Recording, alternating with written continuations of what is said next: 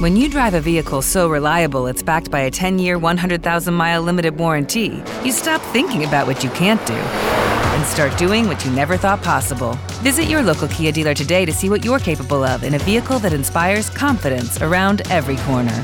Kia, movement that inspires. Call 800-333-4KIA for details. Always drive safely. Limited inventory available. Warranties include 10-year 100,000-mile powertrain and 5-year 60,000-mile basic. Warranties are limited. See retailer for details. Without the ones like you, who work tirelessly to keep things running, everything would suddenly stop. Hospitals, factories, schools, and power plants, they all depend on you. No matter the weather, emergency, or time of day, you're the ones who get it done. At Grainger, we're here for you with professional-grade industrial supplies. Count on real-time product availability and fast delivery. Call, click Grainger.com, or just stop by. Grainger, for the ones who get it done. Warning. This show contains adult political themes and language. Liberals and little children should cover their ears. Welcome to Liberty Never Sleeps, where negativity never sounded so good. Now here's your host, Thomas Purcell. Good morning and welcome to Liberty Never Sleeps Patriot Podcast. I'm your host, Tom Purcell. If you follow the show on our website at libertyneversleeps.com, you can find links to us on all the social media sites, including Gab and Parler. The show is available to subscribe to also on iHeartRadio, Spotify, iTunes, or your favorite streaming device. If you'd like to see ad-free content video of the show, you can click on the ad at the patreon.com link on our website. Good morning.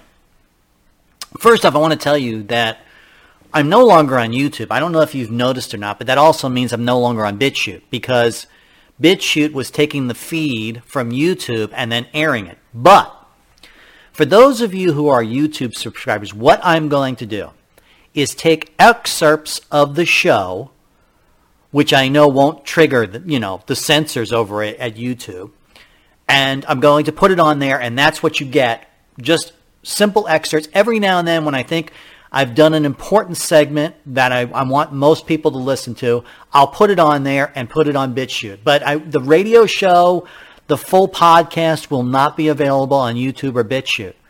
It's just, they're too difficult to do business with. I derive no income, none, from either one of those sites. I just wanted to use it as a marketing tool. So going forward, there will be stuff on YouTube, but it will only be excerpts. It is a good way to see little 5 and 6 minute excerpts of the show on video, but that's it. And it won't be a lot. It'll be like 5 minutes from Wednesday's show, and that'll run for a couple weeks. Then it'll be 6 minutes. If you want to watch the full video feed, you're going to have to subscribe to the show. $2 I don't think is unreasonable. For those of you who want to help the show out and donate more, we have extra shows and all kinds of other stuff and goodies. You go to patreon.com. But I wanted to say that first. Did you know Alex Jones was up on the Hill testifying before the House, except he didn't testify? And he did exactly what I would do. He went up there on their dime, and he just said over 100 times, I declined to answer that on the advice of counsel, that it would violate my rights as the Fifth Amendment, and didn't say anything.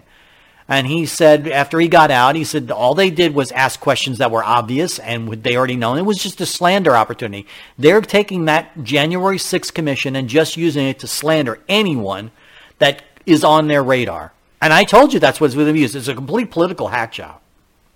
So, there were all kinds of people who have been called up, and most have not reported. I don't know if Roger Stone reported or not. I think he got a subpoena in the House to change, and he told him, go stuff it. Because he knows, anyone intelligent knows that the House subpoena isn't worth the paper it's printed on. You simply take the fifth if they press the case.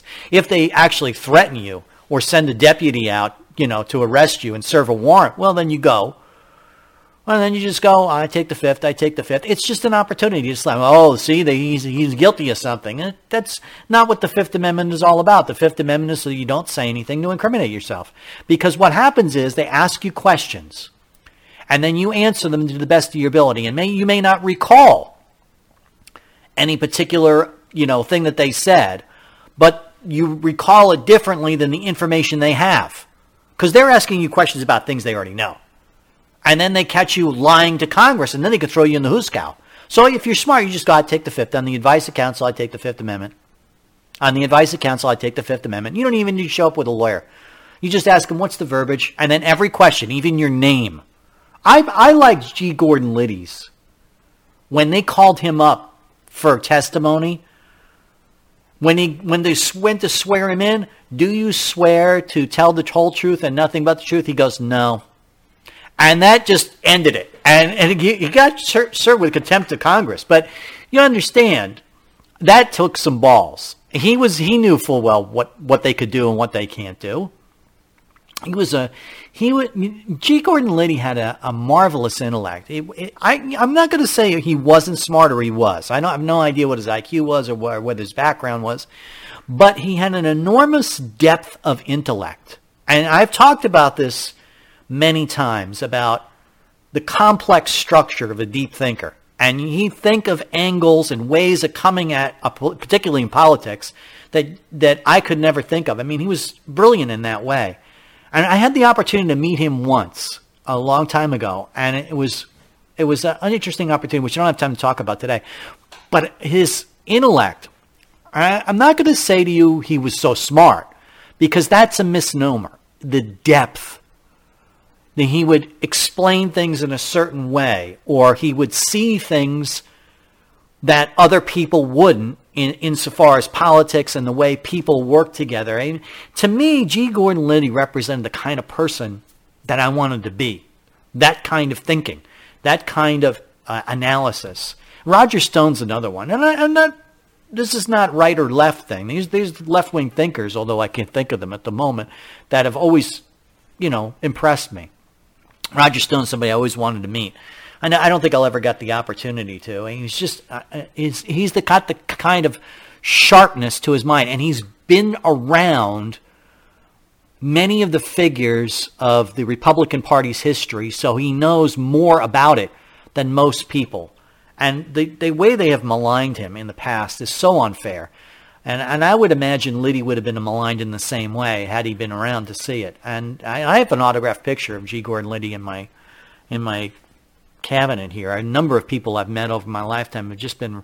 Remember John Glenn, Senator John Glenn. I think you can see it on the camera. I've got an autographed picture from him. It's just remarkable intellects. And there are people. One of the great things and privileges I've had in my life, and I don't know why, I've had an opportunity to meet so many people. And their depth of intellect had so impressed me.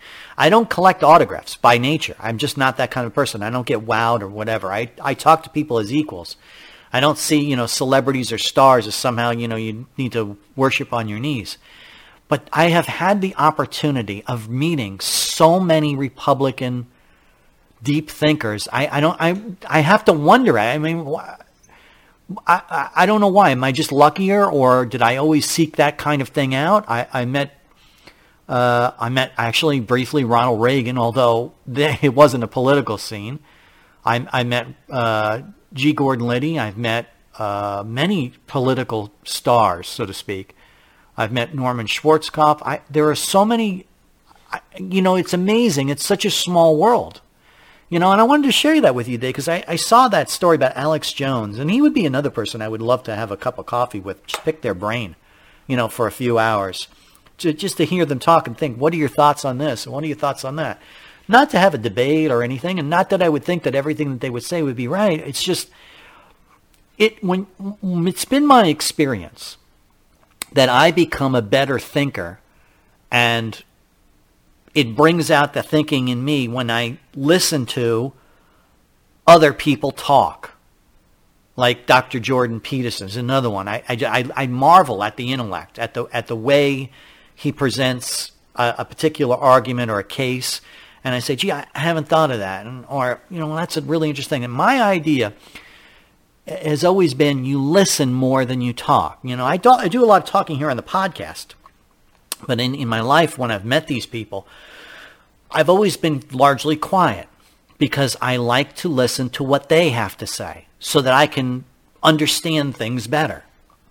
And that's really what it's all about. That's really what we don't have in government. People who have understanding, people who have wisdom, people who have the deep thinking that are necessary to deal with sticky situations like Ukraine or difficult people or complex political ideas and ways to fix things that should be fixed and ways to leave things alone and let the private industry and nature take its course. But I wanted to share that with you before we got into today's show. By the way, the CDC is tracking another variant.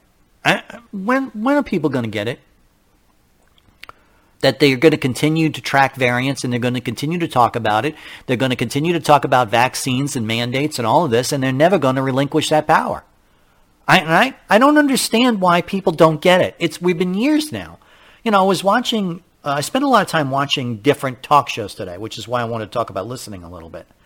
And I was listening to the Five, and I don't normally watch it on a regular basis. I catch it because usually at the end of the day I'm done with whatever research I'm doing. And I was listening to Geraldo Rivera talk, and they said to him, like, when are you going to get it? When are you going to understand this is a game about political power and it's not about science? And he said something, he says, well, if we had done what we were supposed to do, like wear the masks and taken the vaccine, we would be over it by now, and the Omicron wouldn't exist. I go, does he really think that? I mean, honestly, think about this a second. Do you really think, if you're a liberal and you're listening to this, do you really think you're ever going to get everyone to comply with vaccines and masks, or at least such a substantial majority, it becomes essentially everyone? Do you really think that you're going to get to do that? You can't even get the country together to vote on simple bills. How do you think you're going to get everybody to wear a mask or take the vaccine? That's never going to happen. So you really have to analyze this from a realistic point of view, a real solution. It's just like climate change. Do you really think that you're going to shut out industry from fossil fuels anytime in the near future in any kind of meaningful manner? Of course not. So why do we even try it? Why do we get into that situation where we start arguing with each other about it? So they tracked another variant. I don't know, whatever it's called, ABC1, BD1. I can't even keep track of it all. This is all going to end up in zombies. That's all I know, right? I'm not an expert. I'm not a disease expert. But I do have some thought processes. And I can tell you, this is all going to end up in zombies if they keep dumping vaccines into people's bodies and they keep coming out with new variants and keep trying to fix something that can't be fixed.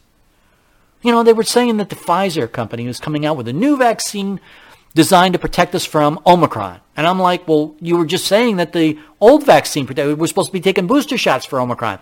So if you got a new vaccine, why are we bothering with the booster shots? Then are you saying that the booster shots are not working? See, this is how if you just think about things a second, you'll realize that something is wrong, that something is being sold to us for whatever nefarious reason that they have. And that doesn't mean the disease is real. It doesn't mean that they're inserting any kind of chips in your body. It just has to do with money and power. Like most things are. Most wars are over money and power. What's going on in Ukraine is over money and power.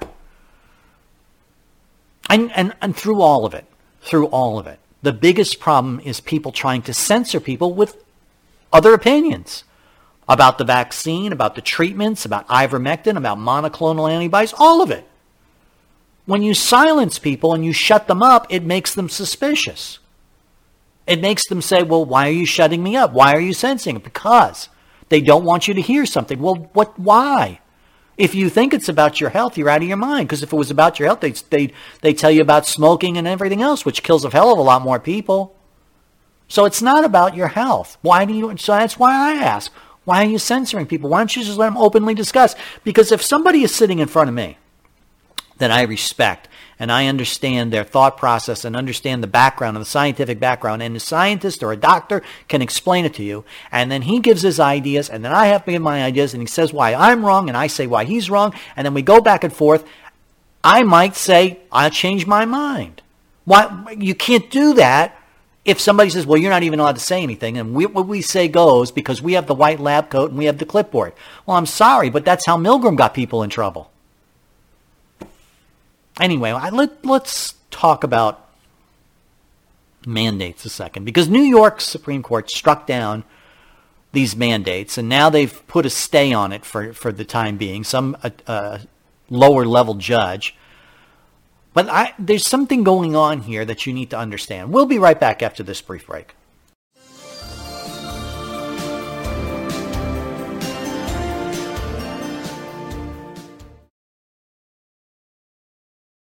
When you drive a vehicle so reliable it's backed by a 10-year, 100,000-mile limited warranty, you stop thinking about what you can't do and start doing what you never thought possible. Visit your local Kia dealer today to see what you're capable of in a vehicle that inspires confidence around every corner.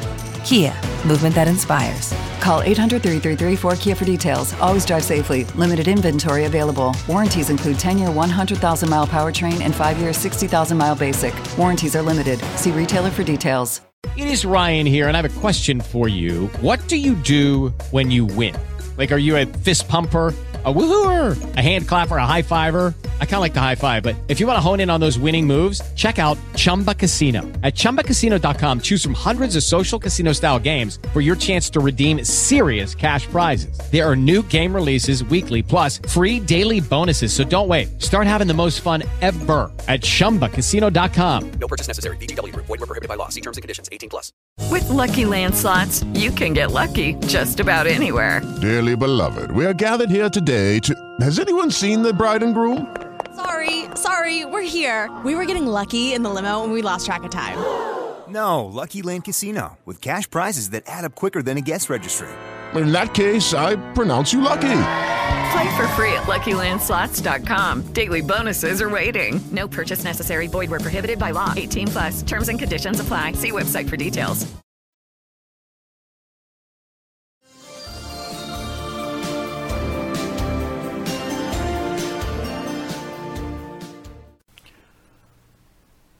You know, I was e-friends.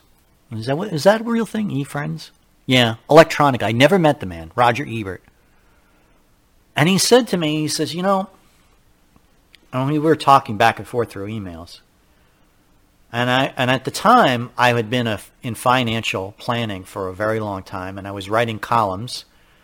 And I wrote a column about, it was Charlie Sheen and his problems with addiction and sex and all that, which he found very interesting. And he retweeted, even though he was really liberal.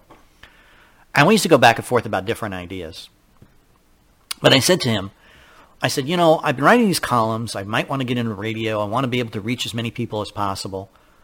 I felt that our country was at a point where more people needed to be stand up and counted. I had the ability to present my arguments cogently, both in writing and in the speech. I had done so as a financial guy for years.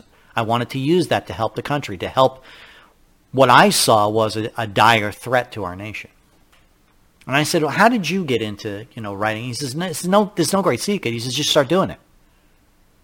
He says, just start writing, just start approaching people, just start emailing people. One of the things that I've discovered is that many celebrities, many people who have some sort of gravitas, if you want to talk to them, call them, email them, tweet them. If they want to talk to you, they'll do so.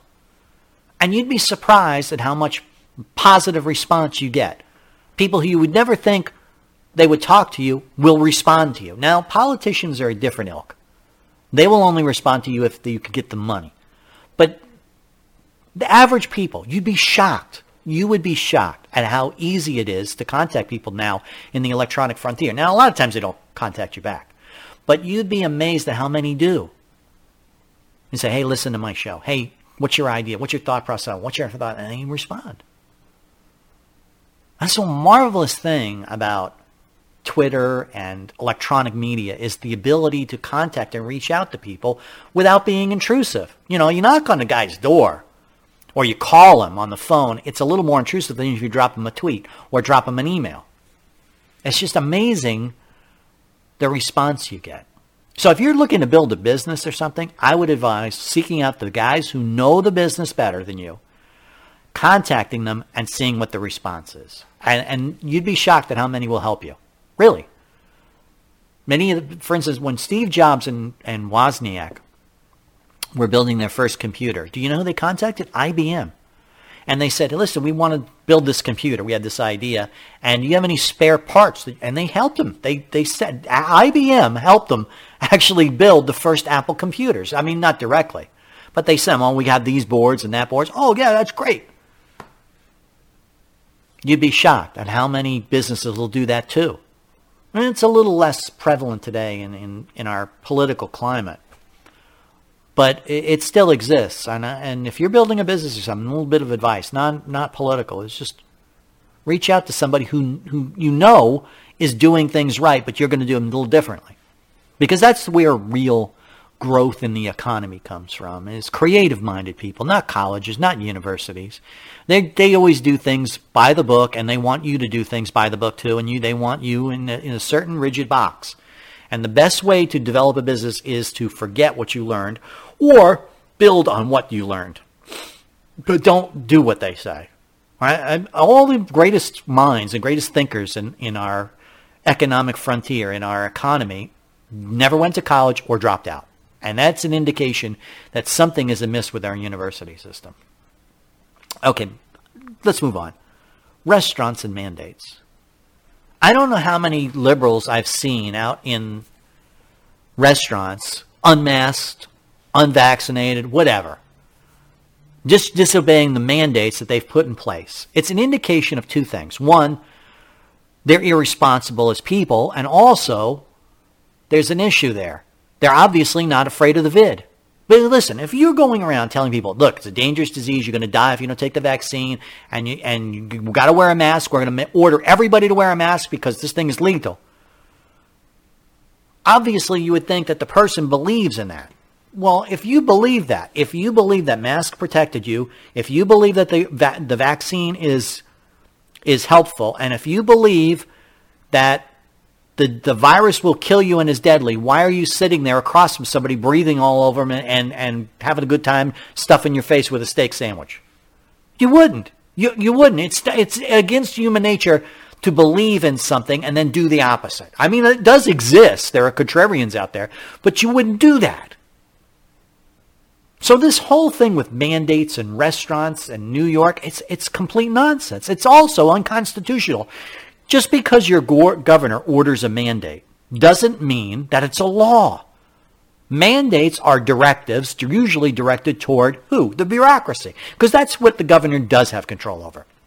A governor can state, okay, all of the employees in the executive branch, anyone who's working in government has to wear a mask. Anyone who's working in government has to be vaccinated. Okay, I get it. That's completely legal. And the way you solve that is the ballot box. But when a governor comes out and says, if you have 100 employees but not 99, your company has to enforce a vaccine mandate. If your company has so many people or does a certain business, you have to wear a mask. Or you can't have customers in your store unless they wear a mask. It's completely illegal. And the New York Supreme Court, as well as the Michigan Supreme Court, number of Supreme Courts around the country, although we haven't gotten it to the Supreme Court of the nation yet, or it's pending, have struck down these mandates and said no mandates, in other words, saying that people have to behave in a certain way. Independent people, not employees of the federal government, has to be done legislatively. If there is a behavior that has to be mandated, it has to be discussed in an assembly, it has to have an equal say, and there has to be a vote. That's the foundation of our republic.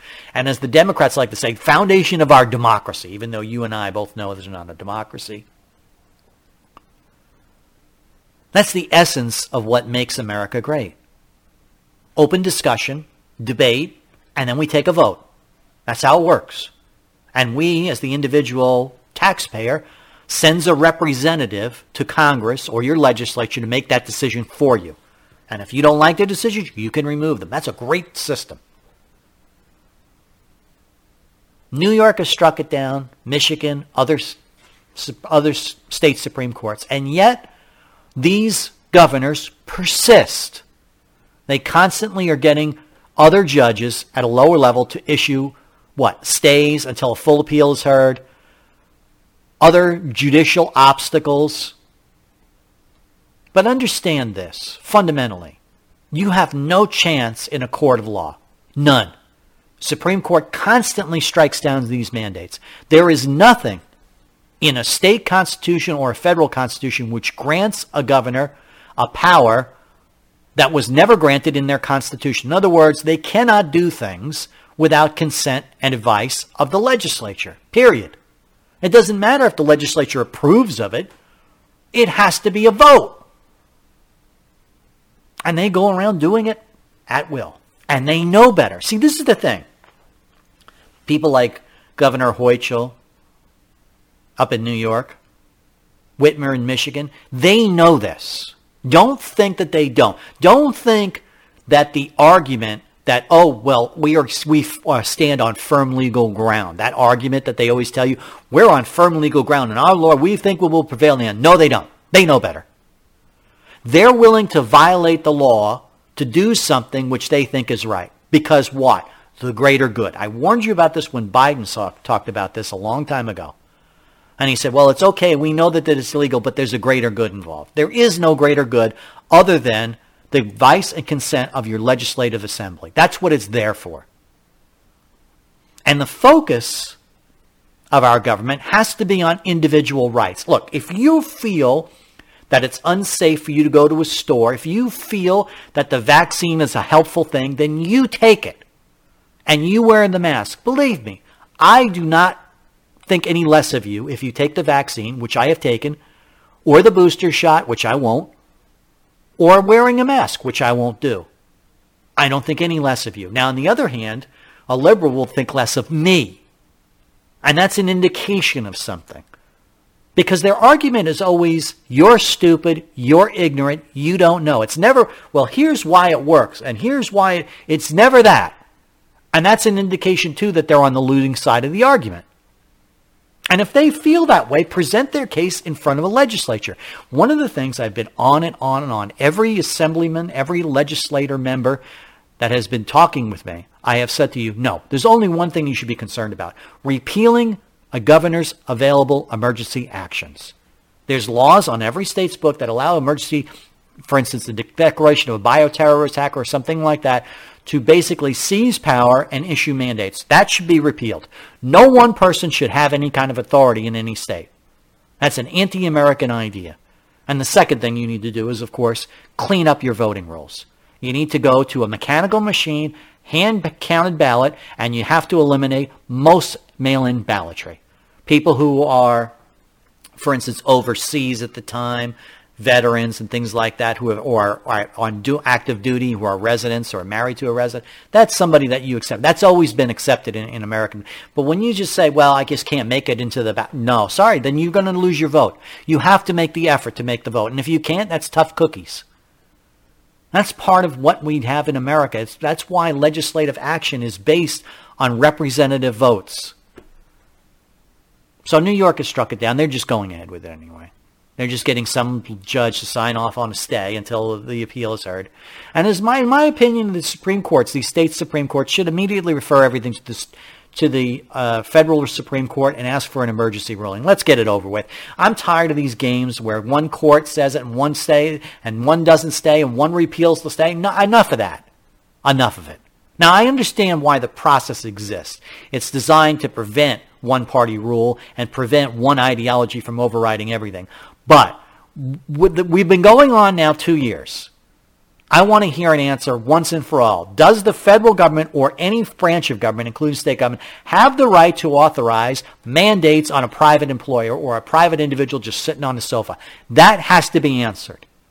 Now, in my opinion, the Constitution already does answer it, but we need to have a final ruling. And you know that many corporations, which are holding the reins of many of these politicians, are doing the mask mandates anyway. But if you remove the law, or the mandate, I should say, that allows them to hide themselves behind the mandate, because that's what they do. They said, well, state law, state mandate says we need to do this. State mandate needs to... No, you repeal the mandate, and that will expose these private corporations to lawsuits. Because then if you're injured from vaccine, you can then sue your employer saying, you made me take a vaccine against my will. Nobody has the right to mandate you to have a medical procedure or anything injected into your body against your will. There is nothing in our Constitution or our state constitutions which allows that. So let's go to court. Let's get it done. But you're not going to get any action from the Biden administration. You're not going to get the Biden administration to file a brief saying, we are asking for an emergency ruling. We'd like this is gone far enough. There is no food on the shelves in some cities. There is no supply chain. There is no situation that I can think of that's more dire than the possibility that the the supply chain problems could cause a major catastrophe. That's an emergency, because the longer this goes on, as I explained yesterday, the longer these shortages go on, the risk of something catastrophic happening is increasing every day. I want to talk about Ukraine a little bit, because I was watching Admiral Kirby today and I got sick to my stomach. We'll be right back.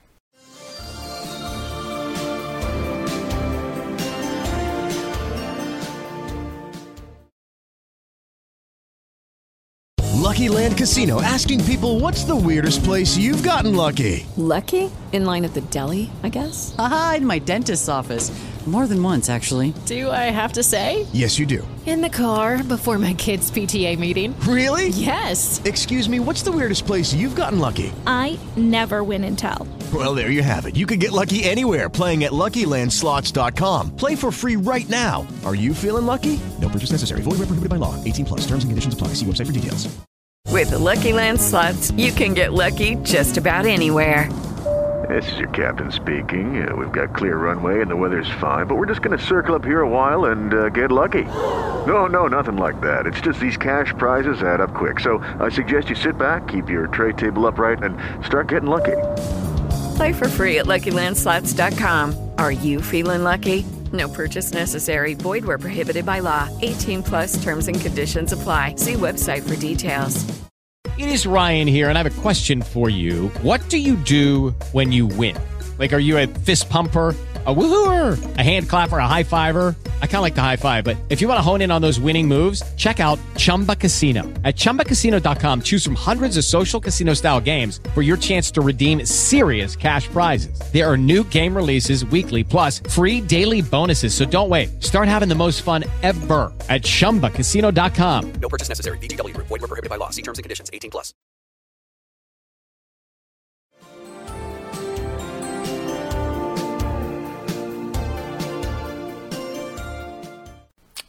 You know, this whole thing about New York and California, and I have said many times, it's like living behind enemy lines if you live there. I miss California every day. I was thinking about it today. I was just random thoughts. I remember I was doing a geology trip. I was up in a little place called Angels Camp in California. It's a beautiful community. It's along the Sierra Nevada. It's close to the Donner Pass. Gets terrible conditions in the winter. I was up there in springtime. I was doing some geology studies, and coincidentally, it was when there was a large 6-point-some-odd earthquake up in the area. And I came out to my car, and I got stuck up there because my drivetrain when we were right on top of it. It just so happened we were studying the fault that is a movement. It was a huge opportunity. We did some great papers on it, and we were in the earthquake, and everything was bouncing. Even the car was bouncing off the concrete, as we were in the campground. It actually broke the drivetrain. I was there. I had to get a garage to get a new U-joint. They had to ship it out. It was like long evolved story. But it was really a beautiful community. We were staying in a campground. It was a Calaveras County campground. I don't know if you've ever been up there. And the grass was so green. It was new at the time. It's 30 years old now. I've seen it on Google Maps. It doesn't look the same. And the little place where we picked up some food and grub and beer was right there. It's still there. It's still there and looks still the same. It was right across from the campground. I think it's private land now because I noticed there was a chain link fence up there. And there wasn't one at the time we were there. And we were the only ones in the campground. It was me and another guy and two girls. But there was nothing going on between us. We were all geologists. And we were all talking and having such a good time. And I remember laying there in my tent, and there was a slight breeze as the wind was coming down off this. The campground was like built at the base of a dam, small coffer dam. And the breeze was coming in, and the trees were moving, and I could hear almost like the earth was breathing. And it was just the most lovely sound. And it was one of the things I miss in Arizona. I love Arizona. I love a lot of things about Arizona. But I do miss that. And I miss California something terrible. I miss the trees. And I know they have trees here in Flagstaff and stuff, and you got to drive to them, whatever. And that's why I've thought about me and my better half escaping up there in my later years. But I miss that. and I miss California, but I realized that California, I could not live there at this point. Because this is what the Biden administration is really trying to do with Build Back Better, with Voting Rights Act and everything. What they're trying to do is take the economic model that is California and New York and make it a national model. And I don't want that. I fled California in 1994, and there was good reason for me to. If the state had become to be intolerable to me, the cost of living was out of control. And this was in 1994, when it was still livable. Rules everywhere. They had signs on everything. You know that song, sign, everywhere a sign. And I wanted nothing to do with it. So I knew I can't go back there. And every now and then I'll go back for a visit, but every time I go back to California, it's more and more miserable. The rules are onerous. And it breaks my heart because it's such a beautiful state. So is New York City. I mean, New York City was beautiful, especially at Christmas time. My parents used to take us to Fifth Avenue back in the day. And we used to walk in the evening. We'd walk along Fifth Avenue. We'd go out to dinner. I remember we went out to dinner one night at Benihana's of Tokyo. Where they chopped the stuff at the table, and it was fabulous. We actually met another celebrity story, Rita Moreno. We had dinner with Rita Moreno. Because it was one of those tables where the four of us, and then her and whoever she was with, and some other people were there, because it was like an 8-man table. And so I got an opportunity to, and I was a small kid, and I got an opportunity to meet Rita Moreno, and she was a fabulous actress. Funny, it's just funny how many celebrities I've met in my life, and New York City was beautiful, but I could never live there. The crime is out of control. And it's all because of Biden's agenda. And really, it's mostly the agenda of the left, really, the progressive left, which has emerged as a political force in this country over the last 30 to 40 years. And I've been watching it grow. The PC culture, the social justice warriors. Before there was social media, I used to have debates with social justice warriors even back in high school and college. They existed even back then, the political correct people. And they were you could identify them all the time. The minute they opened their yap, their hate of capitalism, their distrust and dislike of what America was, I said, why are you even staying here? If you think the rest of the world, if everything is so much better, why don't you move there? Believe me, no one will stop you. But they're constantly trying to change this. And now, because the United States is the most powerful country in the world, militarily and economically, because we have all the marbles in our hands, so to speak, the rest of the world is coming after us in a big way because we've shown weakness. We now have these progressives in charge. All the people that I used to sit in my classroom and I used to look at all the people in my classroom. I go, oh my God, when these people become adults and get in charge of things, we're in big trouble. And now it's come true. And sure enough, my prophecy was right. We are in big trouble. I was listening to Admiral Kirby today talk about Ukraine and the evasiveness, tones, language he was using. I have to believe that Ukraine will be invaded in the next few days. It's that bad. Maybe I'm wrong. I hope I'm wrong. I hope I'm reading more into Putin's maneuvers than even the State Department is. Because the State Department says, oh, no, we're just doing the prep work and this guy. I said, man, they're doing military maneuvers on the North Sea. And then I think before the end of the month, they've already started maneuvers on the frontier of Ukraine, which means they have the troops in place. They're ready to move. The ground is hard now. I don't think they're going to wait for the Olympics, guys. And the Kirby's response, because I forget who was doing the interview, Outnumbered. Harris Faulkner was doing the interview of Kirby, and she was putting these kind of questions on Kirby and saying, well, are you saying you're sending 8,500 troops, but they're not going to the Ukraine? Why don't you put them in there now to prevent Putin? Well, he says, well, they're not a member state of NATO. And I go, she says, well, why are we sending these troops there? Why are we stating that we need to evacuate all Americans if it's not imminent? Why? And all Kirby could give were agenda-based answers. Well, we're honoring our commitments to NATO. What does that mean? Putin has not made a threat to a NATO member.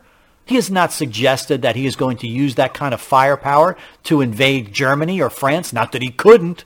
It's 105,000 plus troops. I mean, look, when I was a kid and we studied military history, I did it as a hobby and also in college. You were always told, if you studied Ancient Art of War by Sun Tzu, basic military strategy is you don't let an enemy nation, a hostile nation, build up troop on your border. Now, of course, we don't do it the way we used to do it. See, in the old days, the World War II days, if you saw that kind of massive buildup, you do a preemptive strike. Israel did it as well. Israel did it in the 1973 Arab-Israeli War. The Arabs were building up massive forces on border of Israel in the preparation to invasion. Israel decided not to wait and attacked them first, used their air power given to them by the United States or sold to them, hit those tanks early, hit those emplacements early, and as a result, the invasion failed. And I would never allow the 105,000 troops to build up on the Ukrainian border. I would say, look, Ukraine asked us to intervene. You're threatening them. If you build up that kind of firepower and you do maneuvers on the border, and you're already in Crimea, you're already technically in a state of war with Ukraine, use your air power. But in today's nuclear age, in today's dynamic age, we don't do that because we're afraid. And people like Putin know that. And he's using it to get what he wants. He wants a neutral zone, a buffer zone between him and NATO. And he's going to establish it come hell or high water. And that's his intent. He has said it publicly. And they were discussing in the show Outnumbered about what is Putin asking for. And the neocon advisors, which were on Outnumbered, were saying, well, he's asking for things that are totally unreasonable. And Harris focuses like, what? And he goes, well, they're asking for a complete withdrawal of any attempt to bring Ukraine into NATO. Why is that so unreasonable? I don't see. You can establish a mutual defense treaty with Ukraine. You can establish all kinds of trade relations and whatnot. You don't need to bring them into NATO. Why? Why are we so insistent on NATO? And I have to suspect it's because NATO is bankrupt and they need another source of cash. And they're looking to expand the power of NATO. It's globalism. That's what's causing it. Putin has said so in plain language. He says, look, you're trying to expand your influence and you're trying to strangle Russia economically. Ukraine is essential to providing that. We have to use it to extend our supply lines into Europe so that we can do business with them. And you're trying to cut us off from that by making that a NATO state. You're also going to use it as a staging ground for a potential Russian invasion later on. And he's right. You can't allow it. The reason he's acting like that is because he has to. And Admiral Kirby could not answer those questions or refused to. He just kept talking in aphorisms and he talked in terms that would be envious of a politician and unworthy of his uniform. And I think that's part of the problem too. Our military is full of these people, the war hawks on the left and the right, are full of these people who are bureaucrats. And they are people who want this for various reasons. You can only come to that conclusion because they're acting like madmen. It saddened me. It upset me. And that's why I was thinking about California. Because I saw all this kind of thing happen in California as we elected further and further left politicians. I kept warning my friends. I said, look, these people are dangerous. These people are not to be trusted. They will talk to you and they will lie to your face and do whatever they're going to do no matter what. Oh, you tell me you're a jerk. You don't know what you're talking about. You don't care enough about the poor people. You don't care enough about the homeless. I said, fine, I'm out. I'm out. I'm moving out. I'm done with it. I'm done with the high prices. I'm done with the expansion of police state powers by leftist governors. I'm tired of it. I'm moving out. And it was the best decision I ever made. And it just so happened there was an earthquake in January of 94, which destroyed a lot of everything. You know, it was a really bad situation. My parents said, we're out too. And they moved first. My mom, pressured me into moving. And I said, I've already made the decision. I'm moving. It's a question of where. She says, why don't you move here? There's an opportunity here for you. You could take it. And so I went. But that's beside the point. The problem is you've got people in office who are not listening to what you are saying and don't care and will lie to your face and do whatever they're going to do no matter what. So you can't trust them. When they say to you, oh, this is this or that is that, and they use the mass media as their mouthpiece, they are lying to you. That's how I can tell they're lying. Their lips are moving. You cannot trust anything that comes from anyone that comes from that side of the argument. Period. And I think Putin knows that too, which is why negotiations are breaking down. And he said so in many speeches. He says, look, you're acting irresponsibly even with your own people. How can I trust you with any kind of negotiation? You're acting irresponsibly with me. You've reneged on many agreements that you've already previously made with our government. Why should we trust you now? You interfere in other elections. You interfere in other nations' politics. You interfere in other nations' economies. And it's a fair question. And Donald Trump, for his part, right or wrong, starting to build a proper relationship. He's a rival. Let's talk to him as an equal. And the Democrats used that as a weapon to try and impeach him, or did. But let's move on. I want to talk about this COVID thing a little bit more. We'll be right back.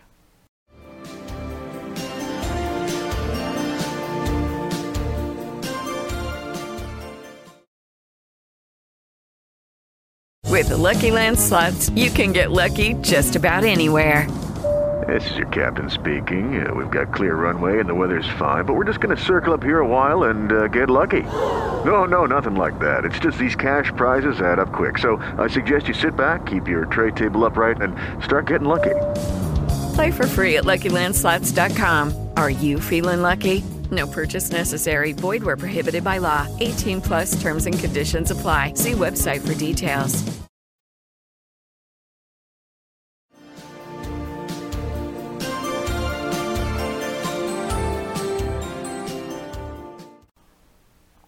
You know, they're using COVID. And, you know, this is one of the reasons why I moved to Rumble. I can talk freely about it without fear of repercussion of losing my show. I state right for the record, straight up, I'm not a doctor, not an epidemiologist. I'm a genius. I can verify it. I have the right to express my opinion about a particular subject, regardless of whether I have a degree in it or not, or regardless of whoever says it's okay for Tom to say it's okay. I would like to be on Gab. It just doesn't, they can't take these files that I do, these podcasts, the video file are 8 or 9 megabytes. Too big. I was reading a story about vaccines, about mandates, and I'm seeing something horrific happen. I'm seeing people being denied life-saving surgeries because they weren't vaccinated. They're saying now, well, it's our right to judge whether a person will survive the surgery or not. That's got nothing to do with COVID. Influenza, pneumonia, and other ILIs, influenza-like illnesses, have always been a threat with any kind of open heart or open body surgery. You get a kidney transplant, you have to take immunosuppressant drugs. Heart transplant, any of these kind of transplant surgeries, you have to take immunosuppressant drugs. And one of the big problems is infection, particularly influenza-like influence. Because what happens is you're laying in a hospital bed, you have immunosuppressants in your system, and you weaken. Your body's weakened because you're laying around, just sitting around recovering. Open heart surgery, crack in your chest, really bad, high risk. They're saying now that COVID presents such a bad risk to infection that we can't give people heart transplants and kidney transplants unless they're vaccinated. And people are saying, no, I'm not going to get the vaccine. That takes some courage. To know full well that they can simply give you a shot and then you can have the surgery and refuse it, knowing that you're going to die without that takes some kind of courage. I don't know what I would do. I really don't. And I'm not going to say whether it's right or wrong. But I know one thing. It's wrong to deny anyone life-saving surgery when you have the ability to save their life because the possibility exists that they might contract one particular type of infection. You're not concerned about with encephalitis. You're not concerned about it with hepatitis. Why aren't you concerned about it? Because those are just as high a risk in those kind of surgeries. Huge blood transfusions, huge immunosuppressants. There are all kinds. It's a litany of infections. And no one is more deadly or more dangerous than the COVID-19. So why are you excluding it? See, they're using it as an excuse to do what? deny health care. And why? Well, we can give it to somebody else. So what you're saying is that you're making a decision of life and death based on who you think deserves it. Because the COVID-19 is no more lethal than any other infection you get from an immunosuppressant drug. So you're denying based on what? Political ideology. You're on personal ideology. That's a death panel. That's exactly the kind of thing that Sarah Palin warned us about with Obamacare. They said, look, you're empowering doctors to deny people health care on reasons other than basic biology because of need. And what that need might be is going to be determined by the HHS. That is totally inappropriate. Government is deciding who can live and who can die. Because that's what goes behind denying patient life-saving surgery because of COVID. Well, you might get that. Well, wait a second. Everybody on your staff is supposedly vaccinated, right? Everyone in a hospital, you've fired nurses and doctors who refuse to take the vaccine. Everyone is masked, so is the patient. And you have risks of all kinds of infectious disease. How is this any different than any other infectious disease? It's not. It's the same risk. It's no higher or lower. It's a simple matter of statistics. They're going to get something. They're going to get something. It doesn't matter if it's COVID-19 or if it's some other infectious disease. You're denying someone life-saving service. Why? Because you feel better about yourself if you do it. Because you're punishing people for doing something that you think is in willful disregard of their own health. And people have a right to do that. If I make a decision, if I want to run my life into the ground, it's my life and it's my body and I want to do it, then you can't stop me. People make those decisions every time. You think smoking is healthy? You think eating a fast food diet is healthy? You think sitting around and not getting enough exercise? No, of course not. But they don't refuse surgery to smokers. They don't refuse surgery to people who are lazy or whatever reason. But they do it for COVID-19. Why? Because it makes them feel good about themselves. It's limousine liberalism. Well, we're doing this because, we have to encourage people. We got to tell people we're not going to give you surgery. We're not going to give you, so that'll encourage you to take a vaccine. Well, no, there are some people that just won't. It'll harden them even more.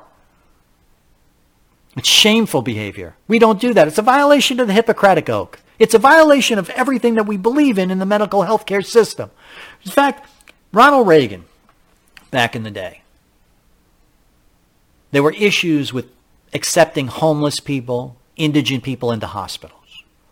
And doctors were violating their Hippocratic Oath even back then. And saying, no, we're not going to treat you, you don't have insurance. No, we're not going to treat you, you don't have an ability to pay. And Ronald Reagan said, no, that's over. And got legislature to pass a law. No one is turned away at a hospital for life-saving treatment, regardless of the ability to pay. Oh, yeah, they can ask you for the money later. They can even send a collection agent around. But they can't refuse you that right, the right to life. Just like you discuss when you discuss abortion or anything else. You have the right to do whatever's necessary to save your life. And a doctor doesn't have a right to turn you down simply because of ability to pay, or in this case, ability to do what we tell you to do. And that I'm seeing more and more in every doctor's office. If you don't do what they say, they get upset, they get mad, and they don't want to treat you.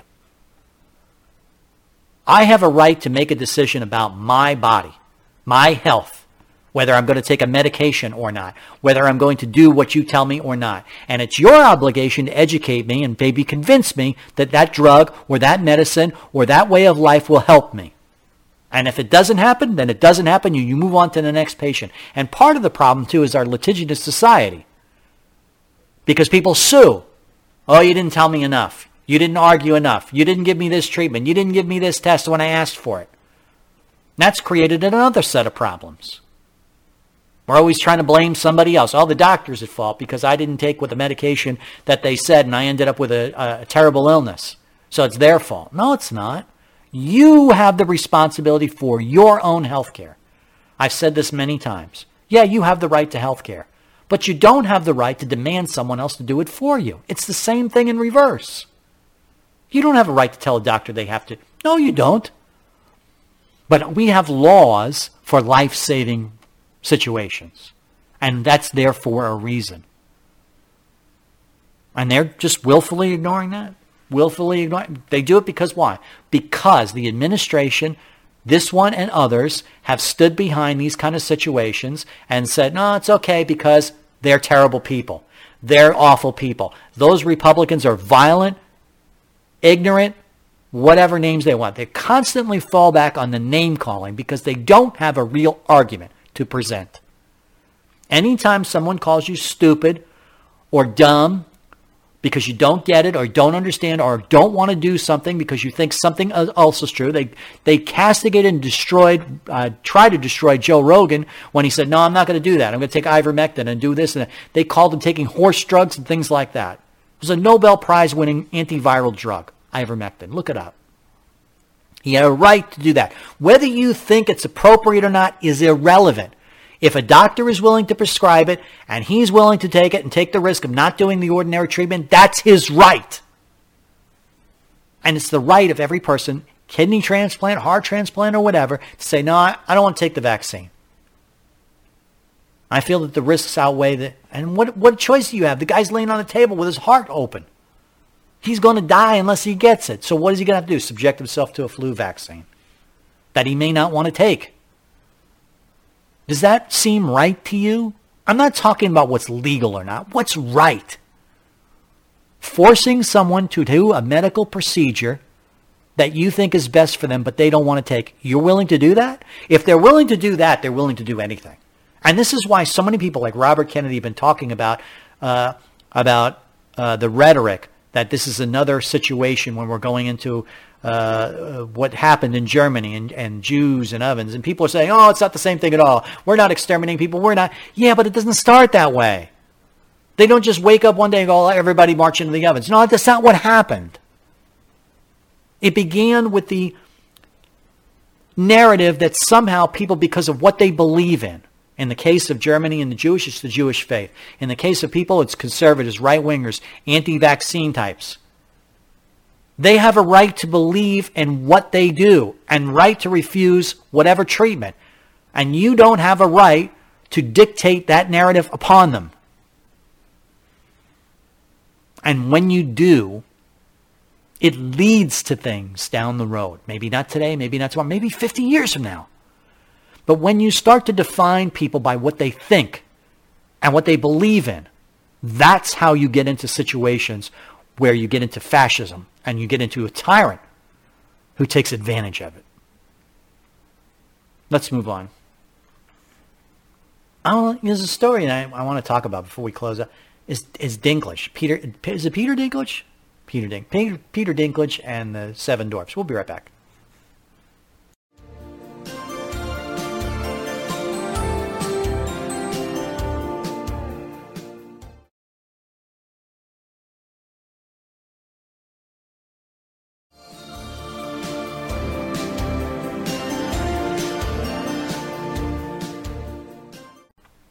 So I'm reading this story. Pardon me while I take a sip of coffee.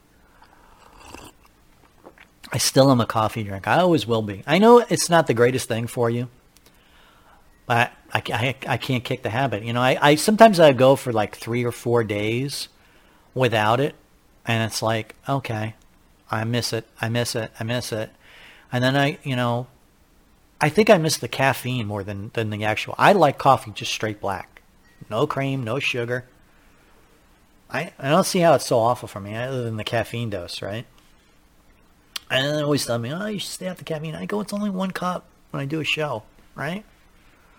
But you know how it goes. Doctors are always willing to run your life. Don't do this, don't do that. I mean, they won't be happy unless you're not eating anything but kale, right? And it might shorten my life. Okay, so be it. I won't live to 85. I'll go at 80. I'll live with that.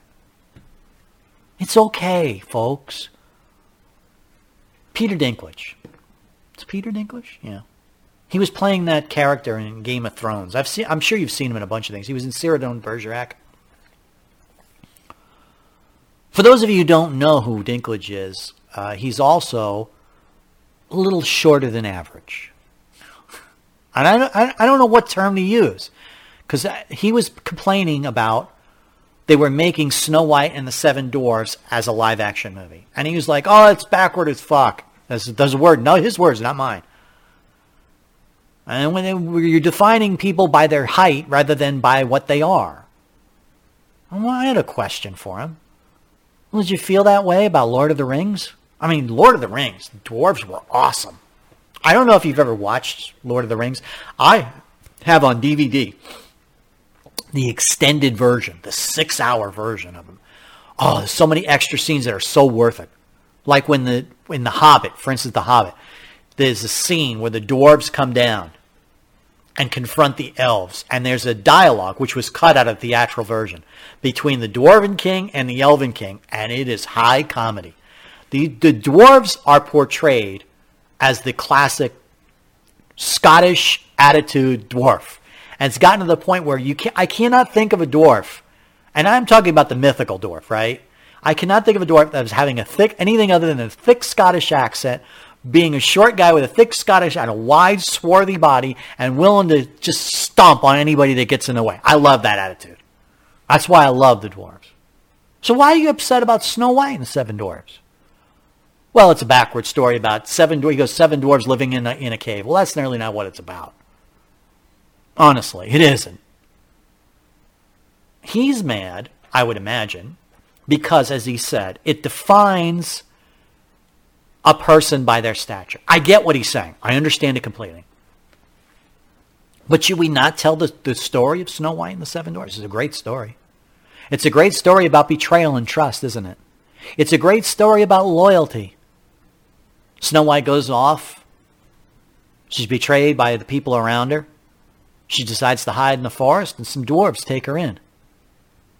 Nobody wanted to do anything with the dwarves. They only wanted them for the gems. It's portrayed in the movie Snow White and the Seven Dwarfs in an animated form. But if you read the Grimm's fairy tale, it's a fantastic tale. It's about a woman who's essentially nobility. They goes to live with these people who nobody wants anything to do with them because they're short.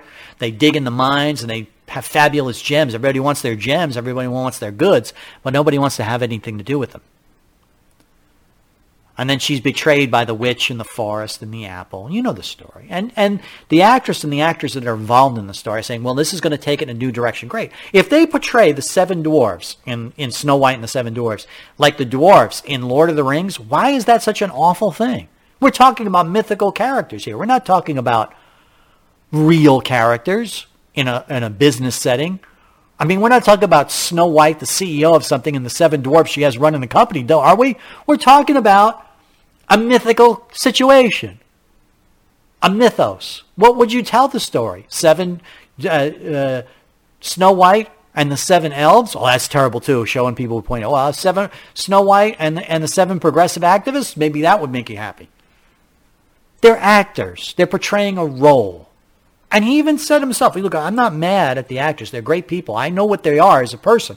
I don't understand why they're making it, because it's a job. It's an acting job. And I understand the fears, because in the past, the portrayals have been kind of offensive by today's standards. But I don't get that impression by what I've heard from whatever they're talking about with this movie. As they said, you're going to take this movie in a different direction. Why don't you wait till the movie's made? Why are you coming out and saying this is awful and terrible, and the movie hasn't even been made? Have you read the script? Have you been asked to be part of the production and taken a look at it and go, oh no, I'm not going to make this movie? Then you might have a case. Then you can point to specific examples. Well, this script is going to talk about this, this, and this, and that really is offensive to people in my community. That would be a different matter. No, he's thinking, that story is stupid. That story is backward as blankety blank. That's what I have an issue with. When you have that kind of attitude about things, when you put political propaganda or political narrative or a political agenda ahead of what is common sense, why don't you let them make the movie and then criticize it if you feel it's offensive? Then that's a different story. Then you can say, you can point to specifics in the production of the movie, the theatrical movie. Say, well, this point in this scene, this is terrible. You shouldn't have shown that. And you call them out for that. But no, you're doing it before the movie's even been made, before from what I understand, the script is even complete. What are you upset about? There's nothing to be upset. It's like when I go on those movie sites, right? and people are criticizing a movie before it's even come out. I mean, there are some things you can criticize if you've seen trailers and things like that. You go, oh well, this is not. I don't think this is going to be a good movie, or that. That's one thing. But when you come out and you say, no, this is going to be trash because A, B, C, D, and you haven't even seen it, how would you know? I mean, there are movies that I have seen or have gone to see, which I didn't think much of until I saw it, and I go, wow, that really was something. I was shocked at how good that movie is. I can remember a number of movies that I've seen, particularly in the tearjerker category or the typically chick movie category, which I did not want to see. And then I saw it and I go, that was pretty good. That was a damn sight better than I thought it would be. And there are some times when I've gone to see movies and I go, that was the biggest piece of junk. I was heartbroken over the Last Jedi. I was heartbroken over those sequels. I really was. I went there. I was there opening night at 3 a.m. out in line waiting. Me and my better half, who is the best person ever, who waited with me, even though she didn't really want to see it. And I couldn't wait to see the further exploits of Luke Skywalker.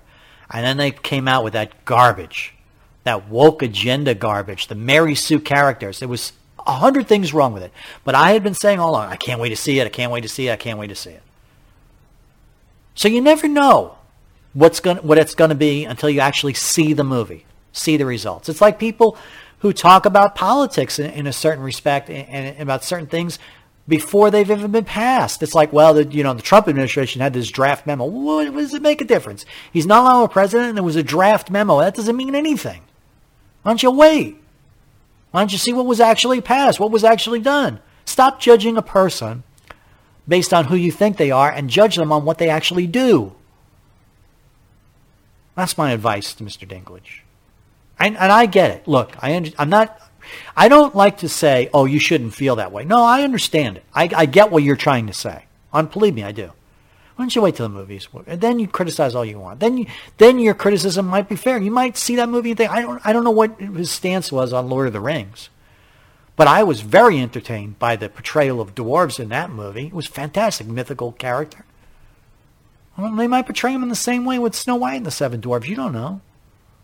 You don't even know if they're going to be living in a cave, as he colloquially put it. Just relax. Everyone really needs to relax and let other people do what they're going to do. And if you don't like it, no problem. Say, someone might ask you your opinion. Well, I don't think that movie is appropriate. But everyone's got to put their 2 cents in and start a social activist movement against the movie before it's even come out. I remember when they came out about Mr. Magoo. They said, Mr. Magoo's making fun of the blind people. And it's Mr. Magoo. It's a cartoon. It's a mythical character. Whatever. We're out of time. I hope you enjoyed today's show. I'm worried about what's happening in Ukraine. Not because it's of interest. In other words, I don't think it's of relative interest in the United States, but what our response would be in sending our men into a potentially deadly situation. 8,500 troops would just be targets in a situation like that. I don't think that we should be there. I don't think we should be trying to get Ukraine into NATO. I think that we need to establish some sort of boundary that Putin can't cross and that we can't cross. I thought it was done with the Clinton agreement with Chernenko. I didn't know it was Chernenko, it was Yeltsin. It was Yeltsin back in the 1990s. I thought that was a great solution. Not the where the borders were drawn. I thought the people of Ukraine should make that decision. I don't think the people in Washington should be making the decision for Ukraine. But, that being said, the solution was neutral territory so that no one feels threatened. Great solution. Why we tampered with that, I have no idea. Probably because of globalist interests. But we're out of time for today. I could randomly thought this, for hours, but don't have time. I hope you enjoyed it. Take care. Just a reminder, we take donations through our website at libertyneversleeps.com. We take subscriptions through patreon.com. All the links are on the website, and I encourage you to do so if you like the show, if you like what we have to say, and if you'd like to see more of it, and you'd like to see us have a higher profile, we need your donations. Anyway, take care, folks. Have a good one.